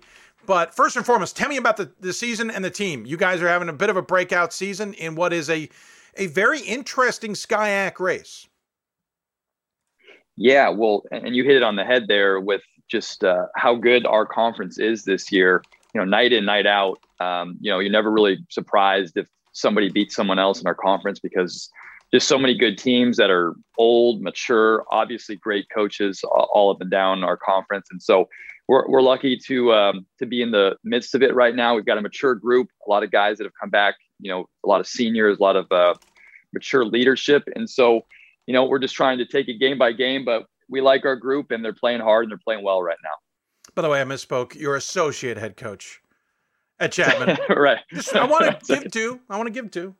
No problem. What's been the secret this year to the success? What has worked so well for the Panthers to be sitting in there at the top of the conference race? Well, good question. I think,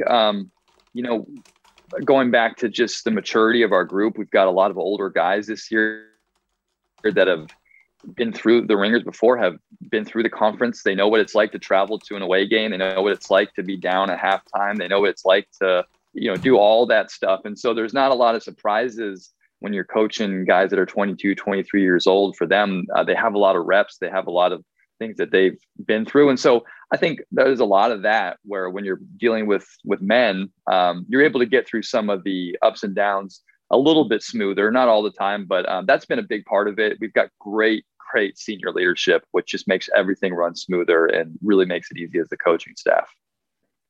It's always good when things are working right? It makes for better practices. It makes for better games. You don't have to stress as much. What is it about I don't know if I'd say stress as much, but well, fair. That's a good point. Sure. What's it been about the conference race that's been so interesting this season? And is it? Listen, I always get told the SCIAC is competitive, and we see that. What is it different now? Well, I think, as you know, and listeners will know, I mean, there's just such great coaches in our conference, guys that have been around for 30 plus years. And, our head coach just surpassed his 500th win a game ago. Mike Bukowski hit his 500th win. And so he's not the only one in our conference. I know Coach Speakus has done that as well, and others. But you've got just great coaches. So every year there's going to be a well-coached. Obviously, Coach Bridgeland coming in from Whitman, and all the success that he has put eyes on the conference. So I think that it's always competitive. There's great players and great coaches, and this year more than any, I think that you have a chance for every team on any given night can beat another team, which makes it exciting. Yeah, it's certainly one I've been keeping an eye on because I've been intrigued by it as much. I am curious, we run into the problem in the SCIAC. We don't either get enough teams out that the SCIAC wants, or, unfortunately have to play through each other. Certainly one of those dynamics, not going to figure out and solve all those problems today. But I am curious, is the mentality in the SCIAC changing? Because the D3Hoops.com Classic we were supposed to have with 19 teams in 3 days was supposed to feature a lot more SCIAC teams than obviously we got. That's just other circumstances. But it seemed like the tide was changing to say, we kind of need to get out of Southern California here. And we saw Pomona-Pitzer do that. We've seen some other schools now heading out to the Midwest to try and get a couple games on top of schools that obviously come out to you guys. Has the mentality changed into the coaching conversations to try and better the position of the conference? I think that's something that comes up every offseason, and I think it differs from school to school philosophy-wise as far as scheduling and where coaches are willing or not willing to go.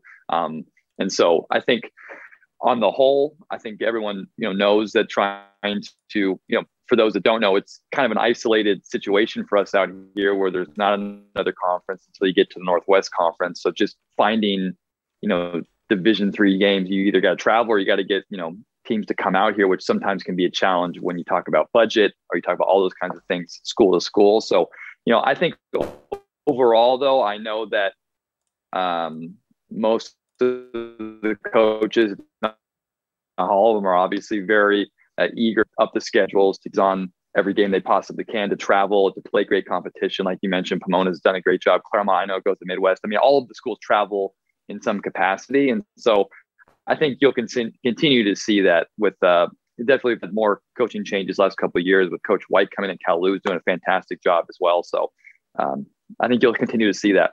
Interesting. I appreciate that take. I do want to switch gears, though, and talk about your podcast, which it feels like when it started, I kind of looked at it and went, this had to have been one of those, I got nothing better to do during this shutdown during the pandemic. I got a buddy.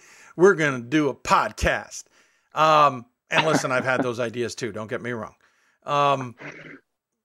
Interesting enough, you came out of the gate swinging, though, because your podcast, well, let's talk about that in a minute. Let's talk about the podcast first and foremost. It's called Slapping Glass.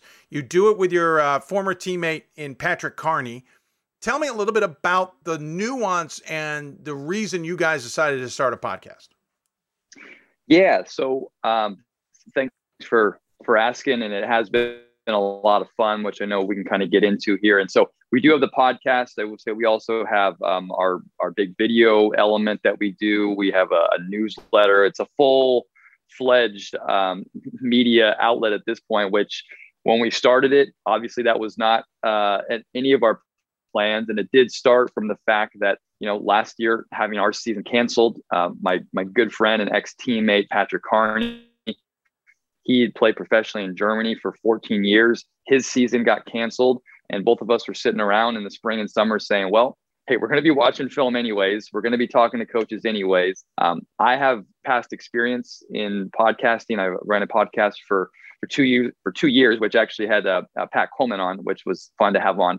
And so we decided to kind of jump right in. And our first guest on the podcast was Elliot Steinmetz from Yeshiva. And I obviously was very familiar with them being in the D3 world. And we decided to reach out and see if you wanted to just dive in on their motion offense, what makes them tick. And it just kind of took off from there. And we just kept going with it. And it's amazing to where it's grown to. And we're happy to kind of just be some part of the basketball culture at this point and providing that. Well, you certainly started with a bang with Elliot, talking about the motion offense, which Illinois Wesleyan seemed to figure out, but a lot of schools have not. Right. And I loved Elliot at one point saying, well, you can go ahead and scout it and think you know where we are, but we don't know where we are until we get on that side of the floor. Maybe a little grandiose to some degree. I braggadocious, maybe. I appreciate his thought, but what I found interesting was you guys kept going, and then I don't know when it happened, but former D3 alum, Nazareth former player under Bill Nelson, Jeff Van Gundy goes, hey, how about this podcast? And your world, from everything I've been told, exploded. Tell me about the experience of being not only recognized by someone who certainly has a lot of people who follow him or listen to what he has to say, but how that changed everything to what you now do as a full-blown media entity. Yeah, it was very gracious of Jeff Van Gundy, and Jeff has been a big supporter of what we've done, and been a bit of a mentor to Pat and I as well through this whole thing. And so we've really valued his opinion on stuff. And he was a fan early on. I don't know how he found us, but during the Laker Celtics game a couple years ago, he gave a shout out on national television on ABC about everybody should basically be listening and watching Slapping Glass. About spit up all my beer watching the game, and things were pretty fun since then. And so it was a really fun moment, something I'll never forget. And I'm really, really thankful to Jeff. And since then, it's just continued to grow, and we're just continuing to try to get better and better at what we do and providing that value for coaches out there. After you spit up the drink, you probably slowly picked up your cell phone and went, "What's going to happen?" Yeah, it was a fun night for sure. Hearing from a lot of people all over the world at that point. I'm just, hey, are you watching the game? I was tempted to go check our Twitter and podcast, newsletter to see what was happening, but I decided to not. I decided just to enjoy the evening. My wife and I finished watching the game, and got back to work after that the next morning. But an unforgettable moment, that's for sure. And again, the show's more nuance of the game, more X's and O's, understanding how teams are running things or defending or everything. I've dipped into a few of them, to be honest with you. Some of it goes a little deeper in depth than I want to go, mainly because there's only so much I can retain. But that's, as you said, it's for the coaches, it's for future coaches, it's for anybody who wants to know the nuances. I'm not sure if you've done it, but the triangle offense or understand some other nuance of how a team runs things, right? Absolutely. So when we started out, there's so many great podcasts out there that get into a coach's journey or their story, how they got to where they got. And I'm a big fan and listener of a lot of those. And we decided to, go after, kind of a niche and go after the X's and O's and tactical side of it and get great coaches on. It doesn't matter the level, but just get great coaches on and talk about what they do well, either offensively, defensively, and really, dive into the nuggets of it and pull it apart. It was always like the questions that I wanted to ask when I would go sit at one of these big coaching conferences and somebody would be on the floor talking and I wanted to ask a follow-up or, we all wanted to ask a follow-up question about, hey, how exactly do you do that? Why would you do that for that? And those are the questions we get a chance to ask when we spend an hour and a half with these coaches. And so that was the start of it. We do like to add a bit of fun and kind of unpredictability to it as well. Last year, we added a segment called Start, Sub, or Sit, which has been really fun. Coaches enjoy coming on. We give them 3 different basketball topics, say flex, Princeton, or dribble, drive, motion, ask them to start one, sub one, sit one, and then we have fun from there talking it through. So we've really enjoyed it. I've gotten a chance to interview some of my coaching heroes, Brad Stevens, Gino Auriemma, the list goes on, and to sit there and get a chance to pick their brain has been life-changing for me as both a coach and then obviously as growing a business and trying to just, like I said, go back to providing value to coaches on a daily basis. How do you guys pull off the logistics of he's in Germany, you're on the West Coast. So it's not even like you're on the East Coast and it's 6 hours. You're on the West Coast and it's at least 9 hours. How in the world are you pulling that off? Well, I know someone like yourself who's pulling off a 9 straight hour hoop show right now, marathon. It takes a bit of work and logistics and planning, and there's doesn't go without hiccups at time. But Pat and I have a great schedule. He's 9 hours ahead of me, and we do a lot of early morning podcasts where I'm up at maybe say 6 a.m. and he's up later, or vice versa, where I'm staying up till 11 and we interview a coach in Europe who's up early in the morning. So we just make it work. The hardest ones have been the coaches we've had that we've done either are in China or in Australia, because you're talking about 3 different time zones. Australia is a day ahead of us. Right. So trying to figure out those have been a lot of fun. But, we make it work. We found a couple of set days that really work best for us, and coaches have been accommodating and helping us out through that. Yeah, I can't imagine those logistics, but that sounds like a blast. And obviously you don't have to be live, so you can right. Exactly. Hey, listen, I appreciate the time. Really fascinating stuff. I haven't got a link there yet, but we'll get a link on our website to head over to Slap and Glass for anybody who wants to know it. And by the way, if you want to let Jeff know if he's interested in some other good stuff, okay, not good stuff. If he just wants to listen to something that might help put him to sleep and go back to his roots, he's welcome to call us. We've got his jersey and number hanging on the wall. I'm just saying. There it is. I'll let him know. Yeah, just tell him it's a friend of a friend, just reaching out. And listen, if you're talking to Popovich anytime soon, love to have him too. We're 0 for 2 in our attempts. I'm just saying some things you could do for us that would be appreciated. Well, those guys, I know they're huge supporters of Division III basketball, and absolutely. They're great, and got their roots started out like we all did. So it's great. Absolutely. Yeah, no, I kid, having fun, but I appreciate it. Appreciate the tongue in cheek anyway. Hey, we always give the guests the final word. Any final thoughts you want to share with those who may be tuned in? Hey, just on both sides, whether it's Slapping Glass or, coaching at Chapman and talking about the SCIAC, it's just an honor all the time to be around, great coaches who do such a great job. Listen to all your guests that you're going to have on today, whether it's players, whether it's coaches. One of the things that's such a privilege for what I get to do with Slapping Glass is I get to talk to, these coaches that do such a fantastic job all over the country. It's been a rough couple of years trying to get through all this stuff. And I think that, if there's one thing to leave with, it's just, I'm honored daily to get a chance to talk to these coaches, to study them, and hopefully promote the game in a level that, sheds light on where they're at, no matter the level. So I appreciate you having me on to talk about the platform, and I wish everybody luck out there. Well, thank you for the time. Great words to finish on, and we'll look forward to talking to you and looking forward to the podcast down the road as well. Thank you. Appreciate it. Absolutely. He's Dan Krikorian joining us. He's this Chapman's associate head coach and co-host of Slappin' Glass. That's IN with an apostrophe, just in case you're double checking. Make sure you get that right. We'll take a break. When we come back, we're switching gears hardcore. We're going to bring on a panel of minority coaches to talk about the aspect of minority hiring in Division III. It's obviously a big topic in general, but in the Division III world, it's an interesting one. You're listening to Hoops Hope, presented by D3Hoops.com, the NABC studios. Back with more after this. It's on us to stop sexual assault. In any way that we can. To get a friend home safe. To never blame the victim. It's on us. To stand up. To make our community safe for all. It's on us. It's on us to look out for each other at parties. It's on us. To be more than just a bystander. To step up and say something. It's on us. All of us. To stop sexual assault. Learn how and take the pledge at itsonus.org.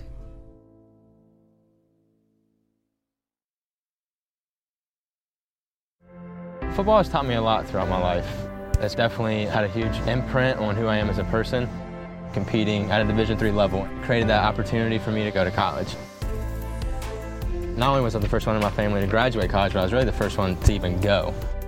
Being the first one, I'm breaking that cycle, and now that I've graduated, I'm not sure what's the next step, but I know I have a lot of doors open.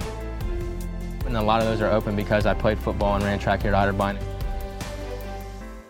There are over 480,000 college athletes. Only 2% would go pro. That means over 470,000 will not get a shoe contract. No autographs. No private jets. No fan clubs. No Hall of Fame inductions. Instead, they will walk away with something much more valuable.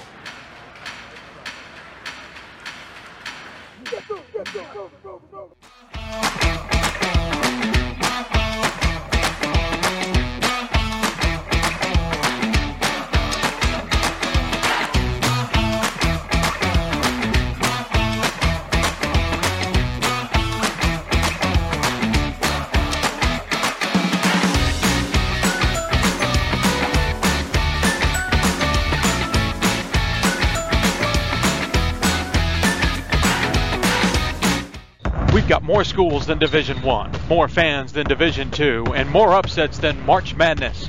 There's 800 programs with over 11,000 games leading to 2 national championships. And we've been covering it all for over a decade. From Eastern to Occidental, from Puget Sound to Piedmont, from Southwestern to the University of New England, and from Hope to Calvin. Nobody covers Division III basketball like we do. We're at D3Hoops.com at www.d3hoops.com. We've got more schools than Division I, more fans than Division II, and more upsets than March. Great moments are born from great opportunity. That's what you have here tonight. That's what you've earned here tonight. This is your time. Now go out there and take it.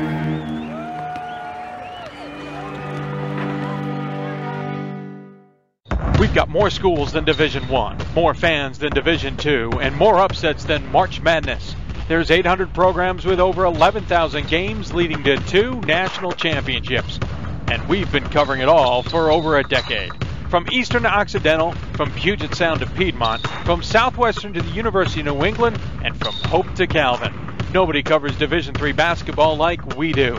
We're at D3Hoops.com at www.d3hoops.com. For the love of the game. But for those of us who are Division III student athletes, it's more than that. A lot more. Sure, the game is important. But as we work so hard to build both mind and body, it's more about team. That is why NCAA Division III teamed up with Special Olympics. And in giving the gift of sport to those for whom it seemed an impossible dream, we are working to make this a better world. Help us keep that dream alive. You can make a difference.